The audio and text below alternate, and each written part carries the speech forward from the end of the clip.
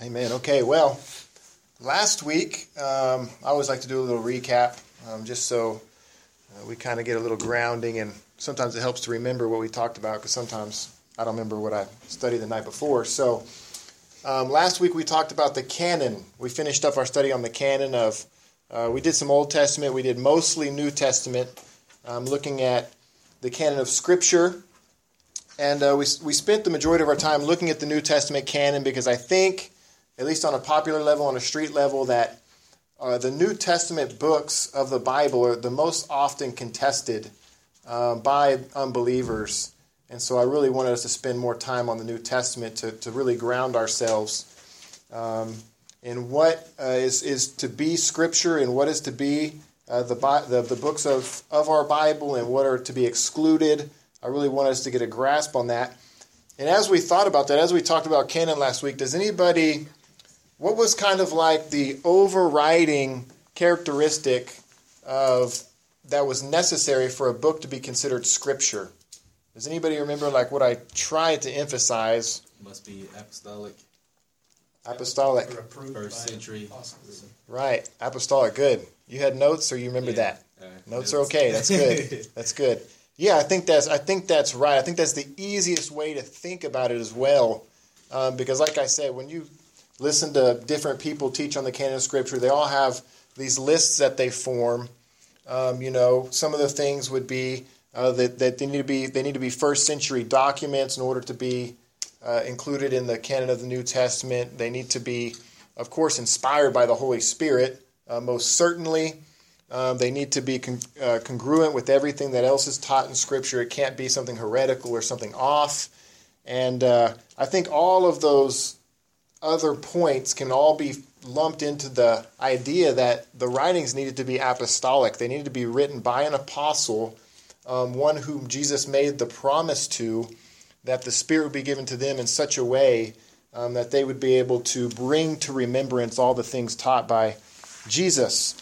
And so that's right, a book needed to be apostolic, which means it either needed to be written by an apostle or an apostle could affirm another writing.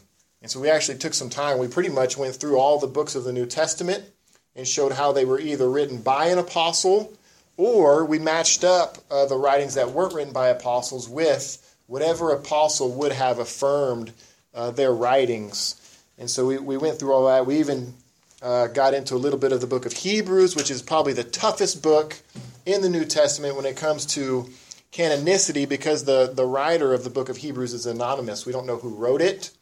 And because we don't know who wrote the book of Hebrews, we don't know which apostle which would have affirmed that writing. We don't know which apostle would have been the associate of the author of the book of Hebrews. So that's a tough book.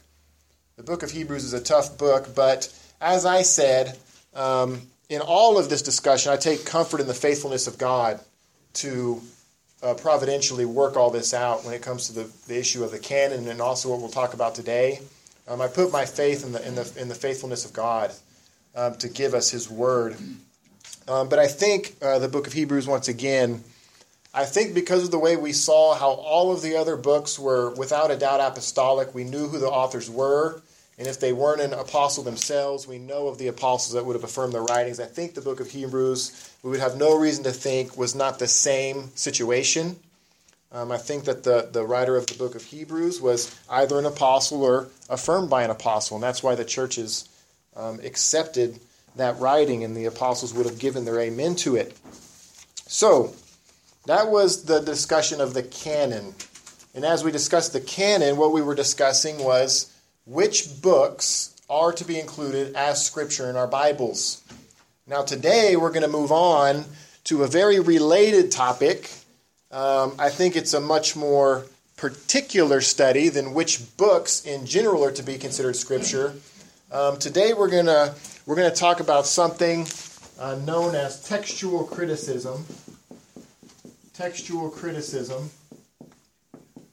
Don't let the word scare you. Don't let these words scare you. We'll explain exactly what this means. It's nothing out of the ordinary. It's done with all books of antiquity. Any old book that was handwritten, that was passed down through the ages, all of the writings in the history of mankind, in order to understand what was originally written, we go through a process called textual criticism. And so here we're not trying to determine which books are to be in our New Testament canon. We did that last week. Here, more precisely, we're going to look at exactly which words in those books are indeed to be included in the Bible. I think maybe by way of introduction to this topic, I think we'll turn to the book of Mark. Turn to the book of Mark, chapter 16, verse 9. I know, Brother Jason, you asked about this text last week. I think it's definitely a relevant text to look at, especially with what we're talking about today. Mark chapter 16, verse 9.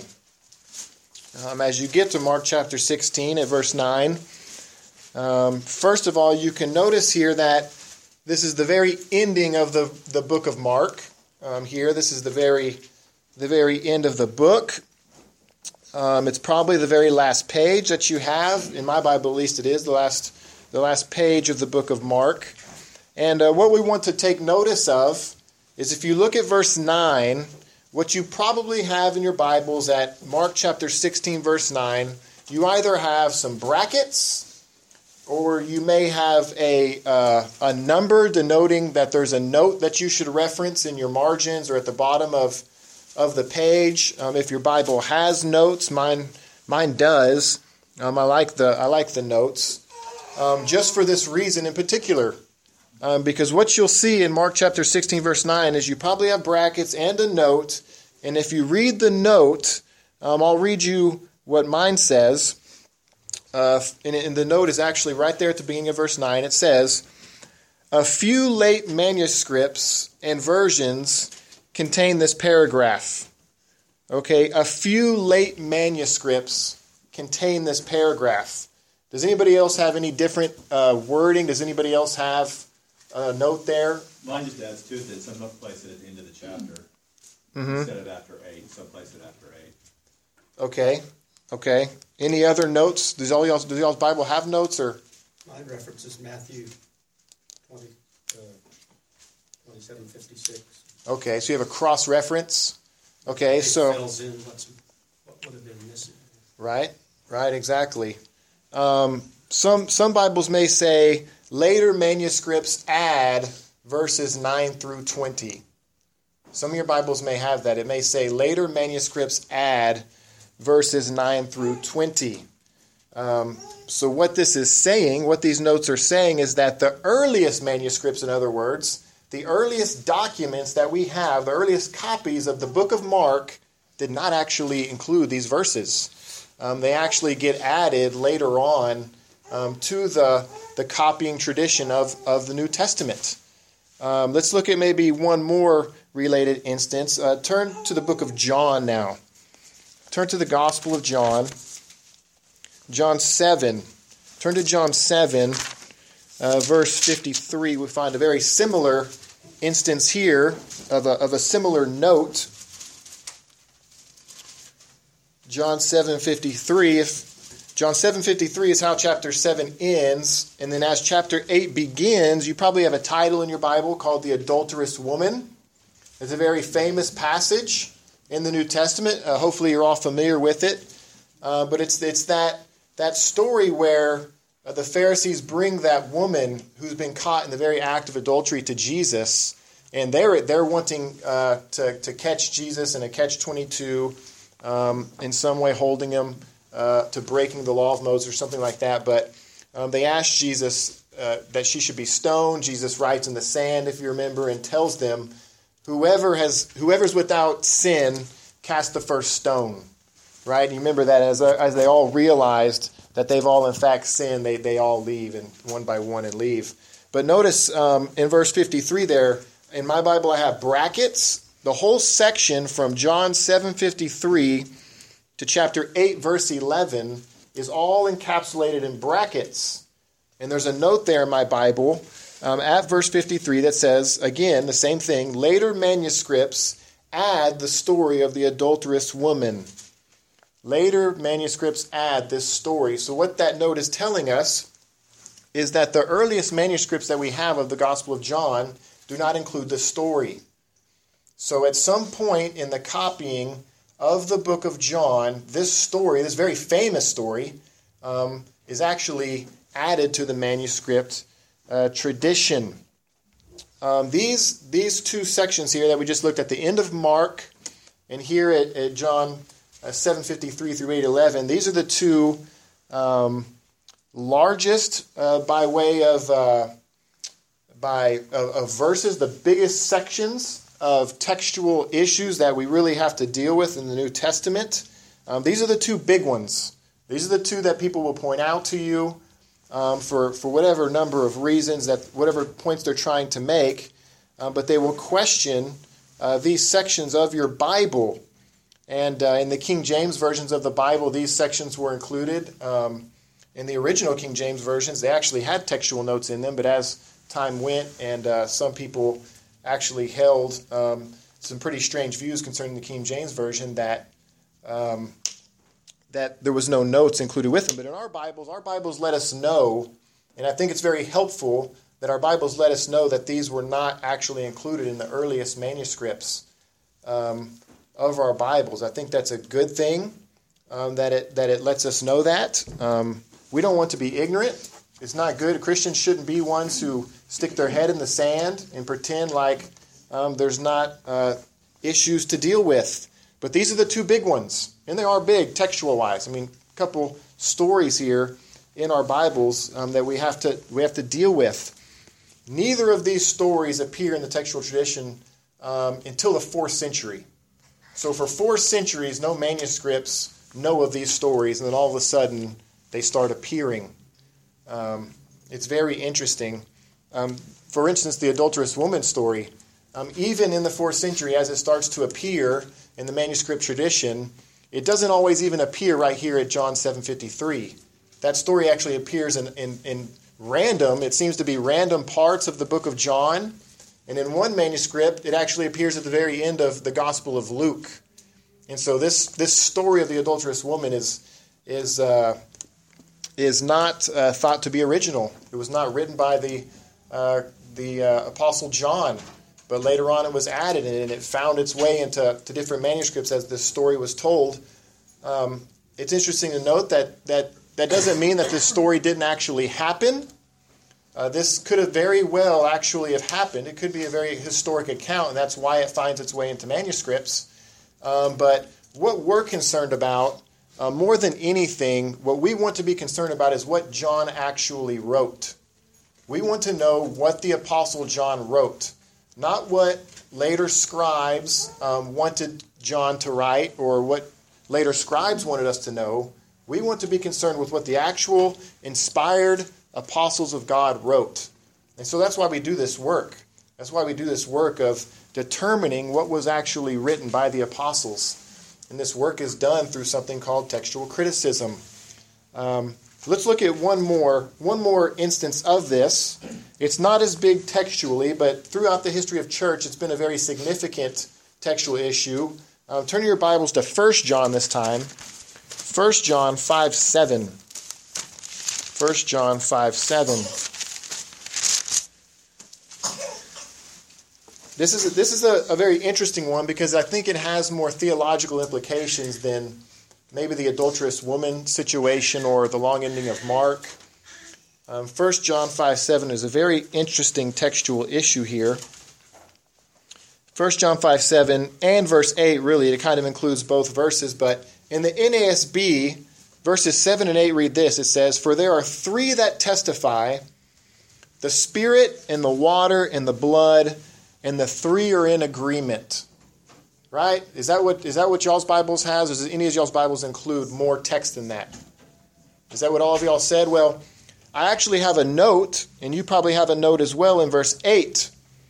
And my note on the side of my Bible says that a few late manuscripts add some words. And I'll read those words to you. So if you were to insert the added words back into the text, it would read this starting at verse 7. It would say, "For there are three that testify. There are three that testify in heaven, the Father, the Word, and the Holy Spirit, and these three are one. And there are three that testify on earth," and then the text continues, "the Spirit, the water, and the blood, and these three are in agreement." So, could anybody let's play textual criticism for a moment, and let's pretend that you're studying the early manuscripts of the book of John, or 1 John, for instance, and none of your early manuscripts include this extra phrase, but let's say you come across a manuscript that all of a sudden has this included in it. How would you reason through that addition? Or why do you think a scribe would add that language there? Remember, the added language was this. It says that there's three that testify in heaven, the Father, the Word, and the Holy Spirit, and these three are one. What do you think about that? Any ideas? It just offers clarity for what was being spoken of, especially in light of the beginning of John. Mm-hmm. Yeah. Yeah, so what we think is happening there is, and what actually happened was, the earliest place where we find this additional language was actually a side note on the copy of a Latin Vulgate, right? So that the actual text of what John wrote is, he said there that the Spirit, the water, and the blood, or these three are in agreement. And what happened was some scribe, in basically trying to clarify, as Jason said, what those three meant, the Spirit, the water, and the blood, he added almost like a Trinitarian statement there on the notes. And then what you find is later on is that side note that he had included on his manuscript, as somebody copied his manuscript, that got included in the actual text, and that continued on in the manuscript tradition. And it found its way all the way into the King James Version of the Bible because of that. But what we know, and this is what's so good about textual criticism, this is why we can have confidence in our Bibles, is that we do have much earlier manuscripts and much earlier copies of the Bible before this got added in, so that we know that it wasn't original. As much as we would like to have another Trinitarian, very clear Trinitarian statement in our Bibles, if it's not what John wrote, we really don't want it there. As helpful it might be apologetically or something like that. I don't know. In my ESV study Bible, it's interesting that I didn't even have a note or anything. It doesn't even include it, no note. I mean, the ESV doesn't even give this textual variant the time of day. It's the original. Yeah, exactly. You know what I mean? So basically what the editors of the ESV are saying, this verse has so little chance of even being original that we're not even going to address the issue, which was surprising, because through church history, that was a very significant verse for the defense of the Trinity that was actually not original. But because the ESV understands how this works, it understands that there was really no chance, as you study through the copies of the New Testament, to actually be original. So those three textual issues that we looked at, there's more in your Bible. You'll notice here or there a word will be off in the notes, and it will say maybe something like early manuscripts don't include this word, or something like that. But I showed you the big ones. I showed you the most significant ones, just to kind of help you get your mind around what's going on here. But there are more. So the question for us is, with these issues being in our Bibles, and with us having notes in our Bibles saying that there was mistakes throughout the copying of the New Testament, how can we know what was to be the original writing? How do we know what John said, and how do we know what wasn't a mistake by a copier of the New Testament? How do we know what John or Peter or Luke actually wrote? You see why this is important? You see how significant of a study this really is? To me, textual criticism is what really got me into doing the studies of Greek that I've done, because this was so interesting to me. It was so interesting to me to know that this was a study and a work that had to be done. So I wanted to know enough Greek that I could actually, as I read through how these things are being decided, I can understand what they were even talking about.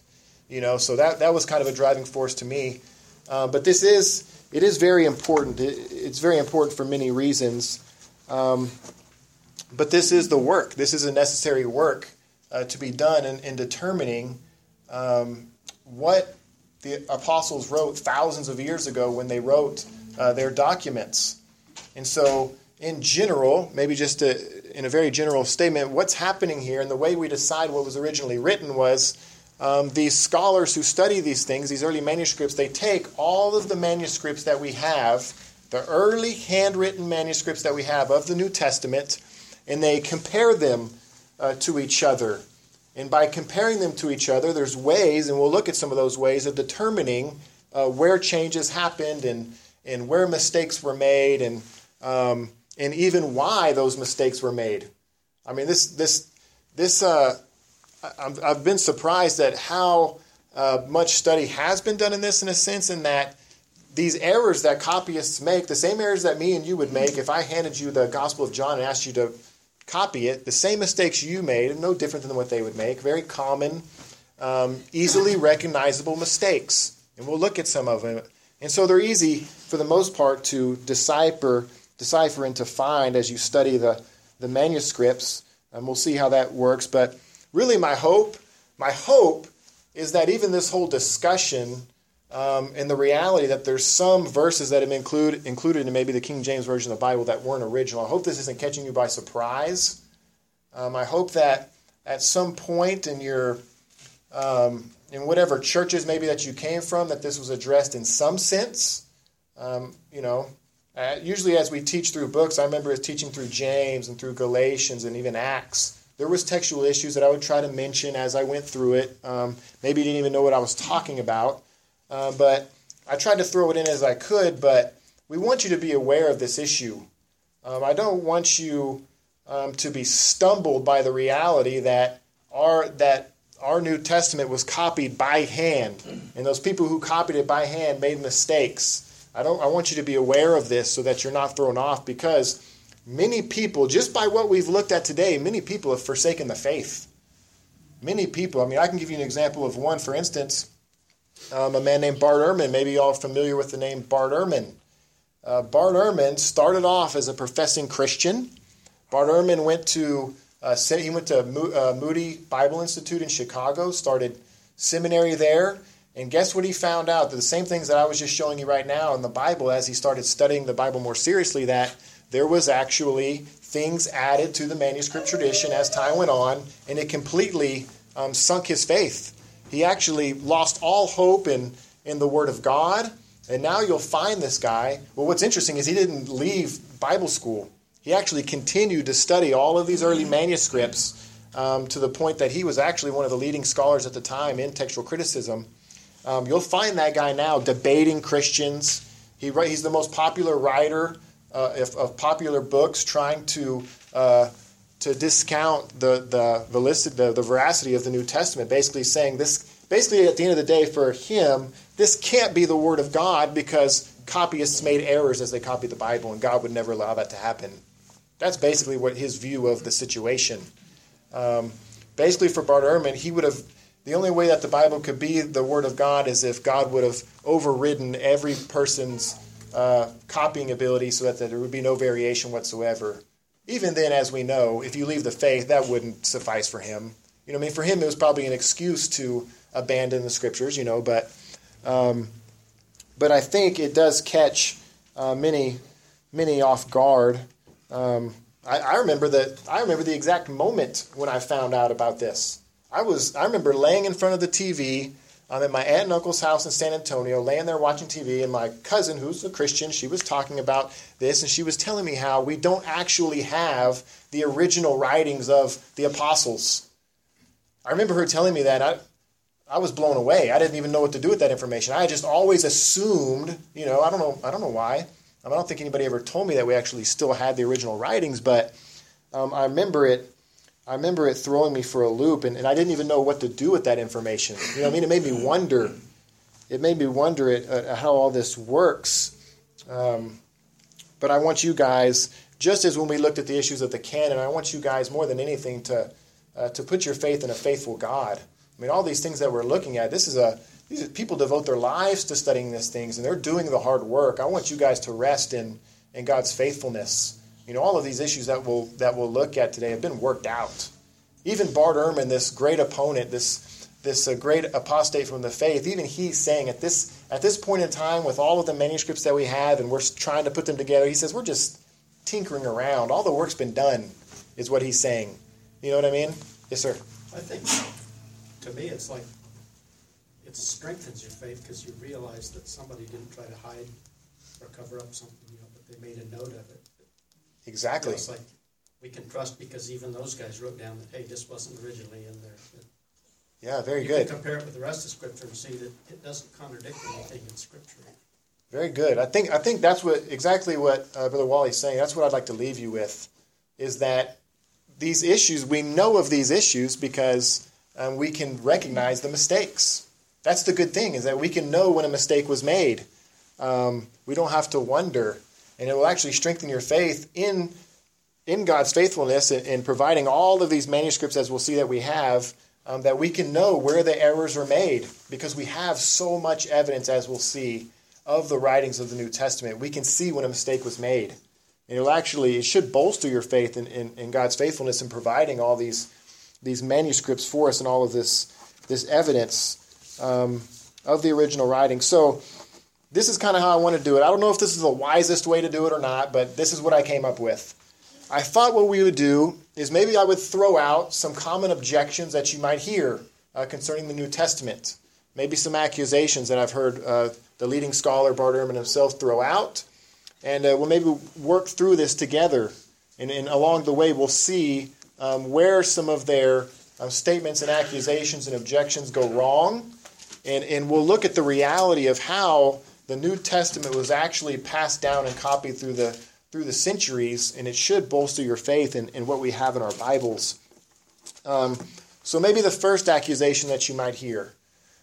You might hear somebody say to you that we don't, as I've kind of already blown this one out of the water, but somebody might tell you we don't actually have the original writings of the very apostles themselves. We don't actually have the book of Mark. We don't actually have the original book of Romans. We don't actually have the actual ink written by the Apostle Paul in 1 Corinthians. We don't actually have those things, and by this point it shouldn't surprise you that that's true. That's a true statement, is that we don't actually have the original writings of the New Testament. Those have all been lost through the centuries. But what we're going to see today is why that's okay. We're going to see why we can still know what in fact was written in those original documents, and we'll see that by what has been left and what has been copied. This is the work of textual criticism.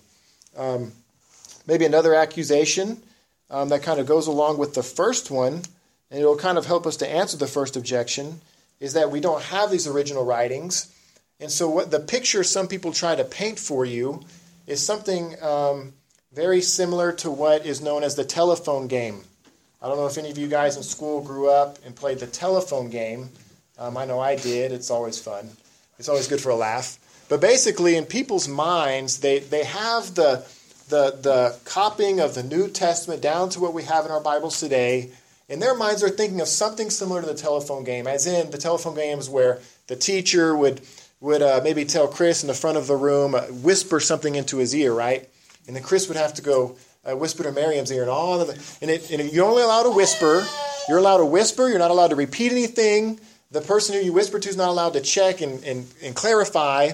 And so that just happens throughout the room. No clarification, whispers, mishearings, misspeakings, all the way to the back of the room. And then everybody gets a laugh, as Scott back there tells us what he thought I originally said.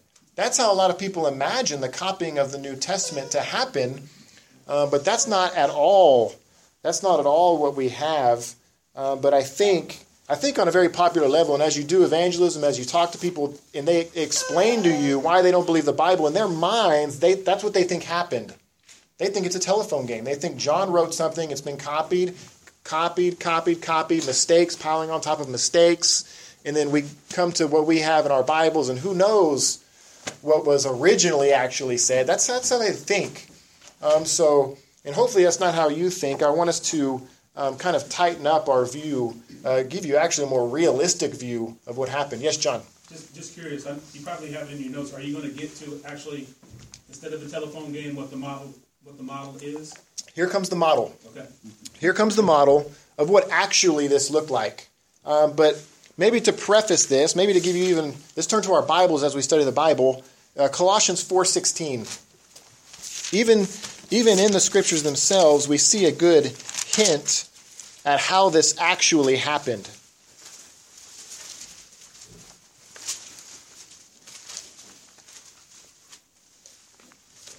Colossians chapter 4, verse 16. This is in the book of Colossians, written to the city of Colossae. And this is what the Apostle Paul says in verse 16.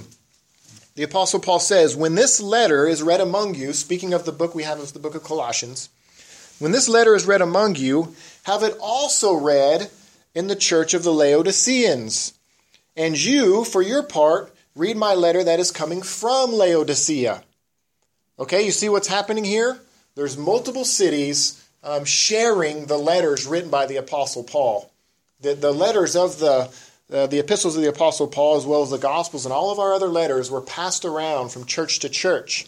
And as that happened, copies were most certainly made in those churches. And we'll see why this is a good thing, and it's helpful for us to understand how the Bible was passed down and why we can know what it originally said. So let me maybe do this by diagram. And I think if I would have had like something like this in my mind at an earlier point in time, it would have helped me work through some of these issues. Because I think if you have this, maybe that's just how I think, but if you have a picture of how this actually happened, it will help you as people maybe raise objections. And if you have the reality in the picture of it painted in your mind, maybe it'll help you to maybe correct their misapprehensions. But let's do the book of Romans, for instance. The book of Romans. The Apostle Paul writes the book of Romans, and this book gets copied. It gets copied and goes to a church. Right? There's the first copy that goes to a church. Now, as that church receives the book of Romans, people in that church make copies. People in the church make copies. Right? So now we have multiple copies that exist within the one fellowship of the church. This letter, just as we saw here with the book of Colossians, Paul wanted his letters to be read amongst the churches. So his letter would also be passed to another church, and that church would read it aloud and would make copies. Other things would happen, such as evangelism and the spread of the gospel, and people would move, and they would take their copies to other churches and other cities. And so, in the same way as the letter of the Apostle Paul came to a church, they would make copies. And you can see how this spreads out. And yes, sir. The question is, all these people that rewrote or made their own copies, add to or take away the true Word of God, they're going to be held accountable, correct, in judgment? Well, I think if they were to make intentional copies, trying to mislead people or to teach false doctrine or to change the Bible intentionally, most certainly. But as we're going to see, with every single copy that's made, there are mistakes made. It's impossible not to in a handwritten copy. So accidents, if I misspell Jesus' name as I'm copying a manuscript, that's not sin, you know. And for the most part, as we're going to see, it's just complete accidental, first century people writing by candlelight, copying off of papyrus, which is just a plant that they made into paper, and they misread things. It's most of this is harmless mistakes that me and you would make. I mean, some of these people, can you imagine receiving the Word of God from the Apostle Paul and say you had the ability to make your own copy? How careful? I mean, you would want to be careful. All of these people, the majority of these people were faithful Christians who wanted the Word of God, wanted to spread the Word of God. They just made accidental mistakes. We'll see some of those mistakes, and it'll ease your mind as you see, oh, okay, wow, yeah, that's harmless in and of itself. We'll see why it's harmless. So this, I mean, you could, as the years go on, this is just going to expand exponentially. This whole picture is going to expand exponentially. So there's some things as you get a picture like this in your mind that will erase some of the error. For instance, and first of all, what this ends up being as time goes on is definitely not the telephone game. It's not the telephone game. I mean, these copies go to these churches and this spreads. It's not the telephone game. Imagine you're at a church, say you're this guy who makes a copy of New Testament, for instance, or the book of Romans that you copy. Your copy's not in a vacuum. Your church has the copy that was sent to them. The other brethren in your church have a copy that was sent to them. So it's not like there's nothing to reference your copy with. You also have the other copies that are right there in your church or from other people you know. Or what's even more important, and what I think, especially as this copying begins, who is still around as these copies are being made? The very authors of the books themselves are still traveling around doing ministry. We went through the book of Acts. We saw the Apostle Paul. He visited some of these churches numerous times, right? Some of the churches came when he would get put in jail. They'd come visit him. So most assuredly, even the very authors themselves were still around for all of this, at least the early stuff. All these are just general pictures, but the authors were still around of these very books that could clarify. And I guarantee you, when the Apostle Paul wrote the book of Romans, there were questions. Some of the same questions we probably had. And these people could go to the Apostle Paul. And, yes, sir, in the back. How you doing? Sorry to interrupt you, sir. Yeah, please do. Yes, sir. I was wondering why you were not talking about the gospel. Because this has nothing to do with what Jesus did for us, how he came to us, how God sent Jesus to us, so that he can give us life, and how we've forgiven our sins. What does this have to do with the gospel? Well, the book of Romans is the gospel, is the very gospel. It's the most thorough gospel presentation that you could find in the New Testament, the book of Romans. Romans is a testimony written by a believer, and that believer was first influenced by Christ, correct? Was he what? The gospel itself, isn't that the same thing as life that Jesus came to give the truth? That Jesus came to show the truth. Yeah. Jesus Christ left to his apostles, as I said, John 14:26. He promised them the Spirit that would bring the ability to bring to their mind all the things that Jesus did and taught. And Paul once said, when people were arguing, I was baptized by Peter's name, Paul's name. Right. Didn't Paul himself say, was it by my name that you were baptized into? That Jesus Christ is the one true vine. Why are we what does this have to do with Jesus? What does this have to do with loving your neighbor, loving God? Well, everything that you're mentioning is in the book of Romans. That's what that book is written about and concerning. Yes, I understand that. But okay. What you're doing right now, what you're talking about right now, what does that okay. with the gospel? What I'm trying to do is to reassure my church that they actually have the words written by the apostles that Jesus inspired to write the Word of God. Because what I was trying to say, I don't think you were here at the beginning, but many people will say, we can't actually know the things that you're talking about, like that we should love neighbor and that Jesus is the true vine. Some people don't think that we can actually know that was true. They think that the Bible's been lost over time. I'm just trying to reassure my church that we do in fact have what the apostles actually wrote. All those things that you said. We can know Jesus is the true vine because we have records and copies and documentation that the apostles in fact wrote those things. That's what I'm trying to do. There's a lot of written testimonies, but isn't it great that true worshippers of God worship God in spirit and truth? Yeah. What does that mean then? It means, truth would be based on the scripture that we're trying to study now. That's how you know truth, is what's been written down. Apart from the truth of the scriptures, and that's why I think this is so important, you can't know what truth is apart from the scriptures. Right? So let's just go on here. Because what I wanted to point out was, I hope you get a picture of something like this in your mind as you think about how this happened. Because it's not the telephone game. And I think, as I said, most importantly, the apostles, after they wrote these things, were still around. They were still around to verify these things. Maybe another significant thing to notice is that sometimes you may think, as this copying happened, and we come down later and later, you may think that some of these manuscripts may have no chance maybe of being deemed worthy, of being the worthy. Maybe by that time there has been enough mistakes. Well, what's interesting enough to know is that you have instances, for instance, Codex 1739. It's a very interesting 10th century manuscript. So I'm talking about a manuscript that would be, if this whole trail went down, it would be way down there. 1739 was actually copied directly from a 4th century manuscript. So you can have very faithful late copies that actually reference and copy a very early manuscript. So that happens as well, right? So this definitely, as random as it looks in my drawing, it's actually a very faithful way to determine that you're having faithful copying of the manuscripts, right? Has anybody got any questions maybe about the diagram or how that maybe works out in real life?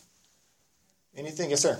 I was just thinking, kind of along with what he was saying, in order, another book, Revelation, the beginning chapter of Revelation, it states, "Blessed is the one who reads, hears, and keeps what is written."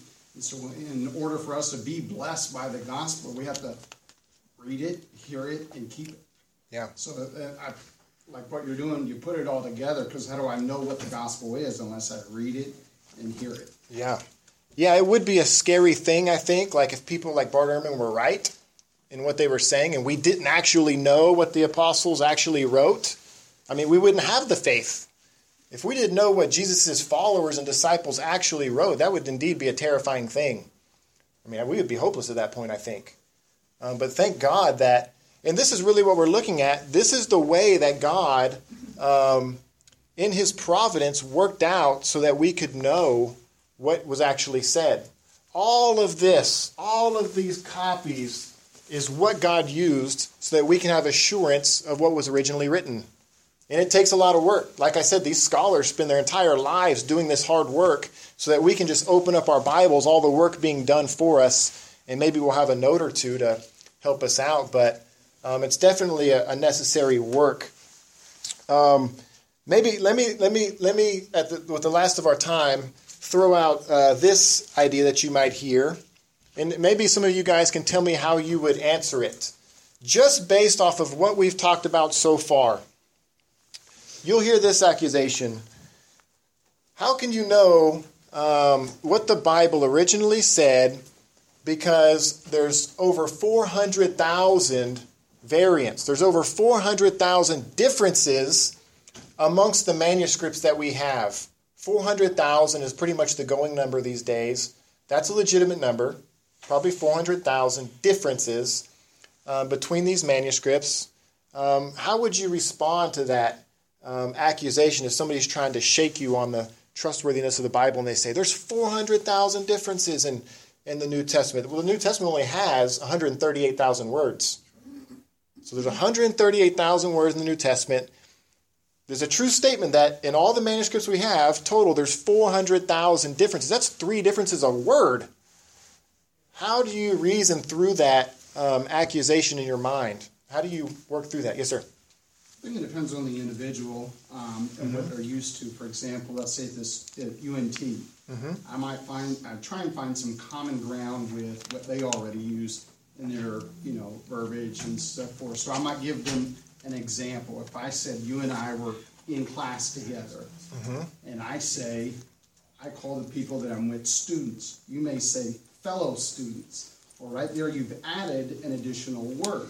Right. You haven't taken away from what we're talking about. So I would say, would you see a difference in saying students and fellow students? Right. I mean, if there is a difference, and so that could be a point of variance, there is a difference. You see, and they say, yes, there's a difference. I added fellow. So I'd say, see how then, just adding a word doesn't actually take away from the whole of the text. So what you're saying is there could be differences that are so insignificant, it doesn't matter. And that's what, a lot, that's quite true. I would even say out of those 400,000 differences, less than 1% actually even could possibly matter. The majority of the mistakes are spelling mistakes, very common mistakes that any of us who are faithfully trying to copy the Word of God would make and are very easily recognizable. Over 99% of them. So that 400,000 gets small real quick. Yes, ma'am. And the thing is that you can tell the difference between the translation, like let's say you compare the King James and the NIV and all that, but when you compare that to the world translation from the Jehovah's Witnesses, right, then you'll know how to point out what has changed. It's not just grammatical, it's the doctrine that's being changed. And the reason we know that the New World Translation has changed is because all the Bibles before it had a reading. Now there's a new reading. That makes it new. That makes it not original. Right. Maybe a helpful thing to think about is as you think about this picture, and if we actually took the time from the 1st century down to the time of the printing press when handwriting manuscripts started to end, what we have as far as New Testament manuscripts, we have over 5,800 Greek New Testament handwritten manuscripts. That's what we have in existence, 5,800. That's the answer to why there's so many differences. There's so many differences because we have so many manuscripts. We have so much evidence. And so that's actually a very helpful point that they might make for you. Well, there's 400,000 differences. Well, the reason that is because we have so much evidence. We have so many documents. We have so many words copied down from the originals that we have so much to work with. So yeah, the more manuscripts you have, the more evidence. Of course, the more spelling mistakes, skippings of lines, all of this sort of thing that just naturally happens in handwriting manuscripts. So at the end of the day, the big number helps. I was just when they're original writing, they're not typing, and so ink can be heavier in one area, so it could, I could say, hey, like if you're the original writer, and let's say I come after you, and I say, hey, I don't see a comma, so just because you're the original writer, maybe there should or should not be a comma. So you have the synergy of working together. I can come to you as you wrote it and say, hey, should this be there? Right. So we're working in union together. Right. Yeah. Jason reminds me of something else that might be helpful as you think about why some of these spelling mistakes, some of these 400,000 spelling mistakes happen. You're writing a papyrus. You're probably writing, under candlelight maybe. This is, let me see.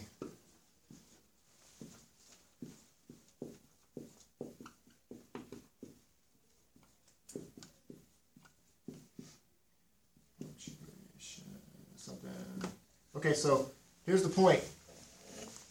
Our Greek New Testament, early Greek New Testament manuscripts were written in all caps, no spaces, no punctuation, solid continual lines of letters.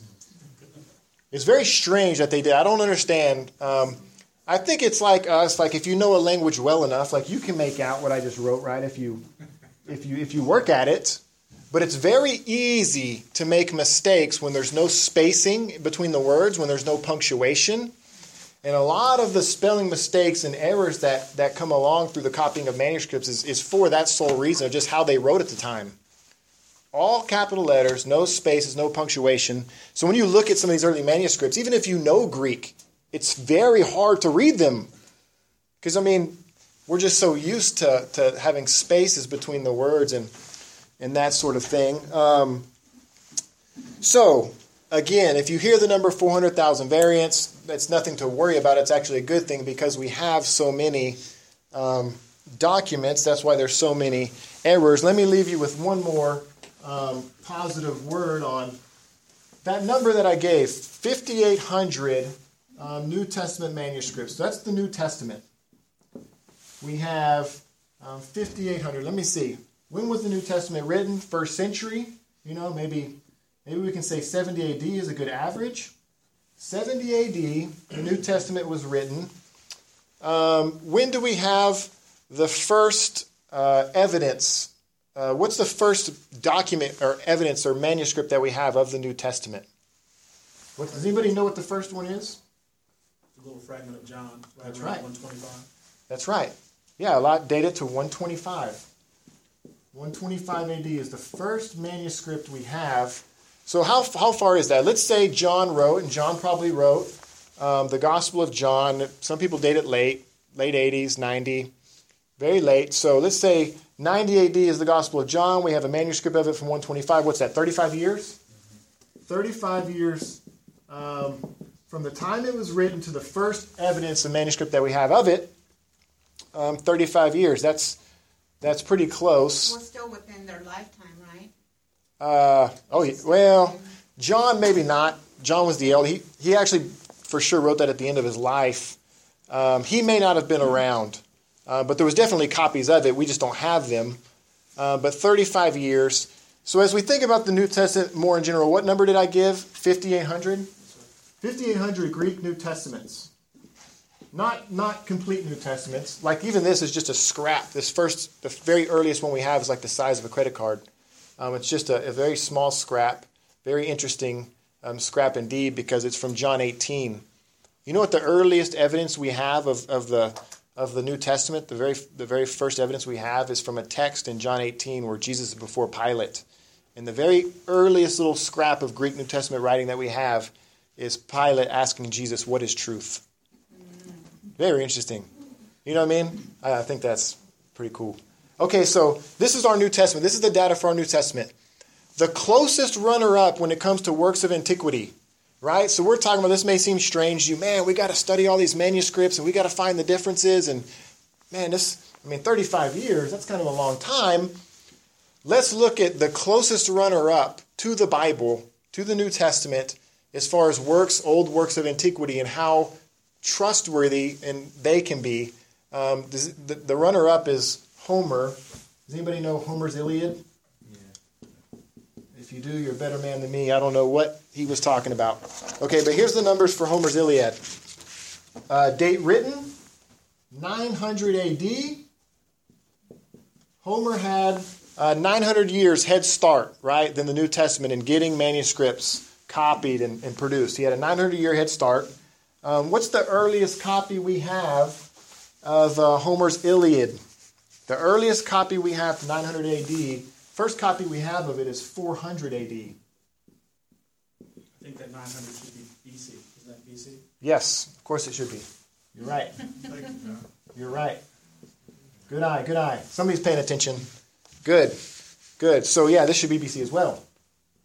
So how big is that gap between the time of writing to the first manuscript we have?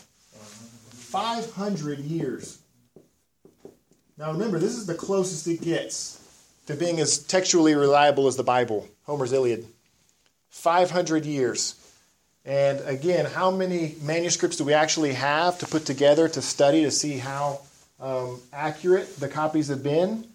This is the closest runner-up. Now these numbers are kind of old, but there's 643 at the time of this this count, which was probably at the late 90s, 1990s. This is the closest. Because we're out of time, I won't go on, but this is the closest that we have. Closest competitor to the Bible as far as new textual data to compare to.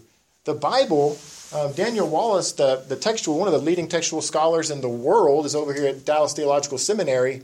You know what he calls this? He calls this an embarrassment of riches for the New Testament. That's how he words it. It's embarrassing how much more textual data we have for the New Testament than any other book in history. So people will talk about Homer's Iliad. They'll, produce books. Nobody's questioning what Homer actually said. But yeah, people will question. Right? I'm not familiar with him. Homer's Iliad, what was it about? I don't know. You remember? It's a Greek tragedy, just telling the story of different gods and all this stuff. Yeah, pretty much. How they do stuff, and it's just a big story. Just the traveling and stuff. Is it fictional? I think it is fictional. I don't think it's historical in any way. Maybe you'll recognize these guys. Aristotle and Plato. Right? Don't you hear philosophers just endlessly for devoting their lives to studying Aristotle and the writings of Plato and debating with the intricacies and nuances of their philosophical views, right? I mean, they'll study it like they know exactly what these guys said, but years from the original. So Plato, maybe you do Plato. He wrote 400 BC. First record we have of Plato's writings, 900 AD. That's a big gap right there. That's a big gap, 1,200 something years, right? But yet they know what they said. There's no question about what these guys said. How many manuscripts do we have of Plato's writings? 7. Aristotle, 350 BC is when he wrote. 1000 AD is the first record. That's 1,400 years. Aristotle. Right? How many copies of Aristotle? There's a few. He had 49. Right? So this right here is the closest runner-up. These are some guys you're probably familiar with that people will quote as if they actually know what they said and never question. But look at our New Testament. I mean, I think just this data alone, I think God is kind of saying something with just this data alone. I mean, look at the impact that the writing of the New Testament had it had such an impact that this is what was produced. I mean, that's just what we have. That's not even what was produced. And what's funny is, even as you compare it to these numbers of other this isn't even including any other languages that it was translated into. This is just Greek manuscripts. If you expand that to the Latin and Syriac and Coptic, that was copied at very early times that you can also use to determine the early writings, that number goes to like 24,000. So, I mean, at the end of the day, this is ridiculous. It's ridiculous what God has done to preserve his word for us, to give us just an embarrassment of riches when it comes to textual data. Maybe after church, I brought some of like my favorite books that I have on this issue. Maybe if y'all are interested and you want to look through, like this is my favorite. This is called the Text of the Early New Testament. And what it has is just like pictures and stuff of all of the earliest papyri that we have. If you want to see what we've been talking about, really, this is the earliest we have. They put it all in one book. Pictures are horrible, black and white. I mean, I wish they would have done some nice glossy color. But yeah, so you can see right here exactly what the manuscripts look like. There's P52. That's what I was talking about. The fragment of John. P52. That's the fragment of John. What is truth? That's Pilate talking to Jesus. Earliest manuscript we have that we know about. Daniel Wallace has announced that they found earlier, but we don't know about those yet. They haven't published them. But these are the manuscripts, and this is a really cool book that I have that you guys are welcome to look through if you're interested in it. But that's it. We're fully out of time. I'm already going to get in trouble from Emilio. So let's go to worship. We'll see you all over there. Thanks a lot.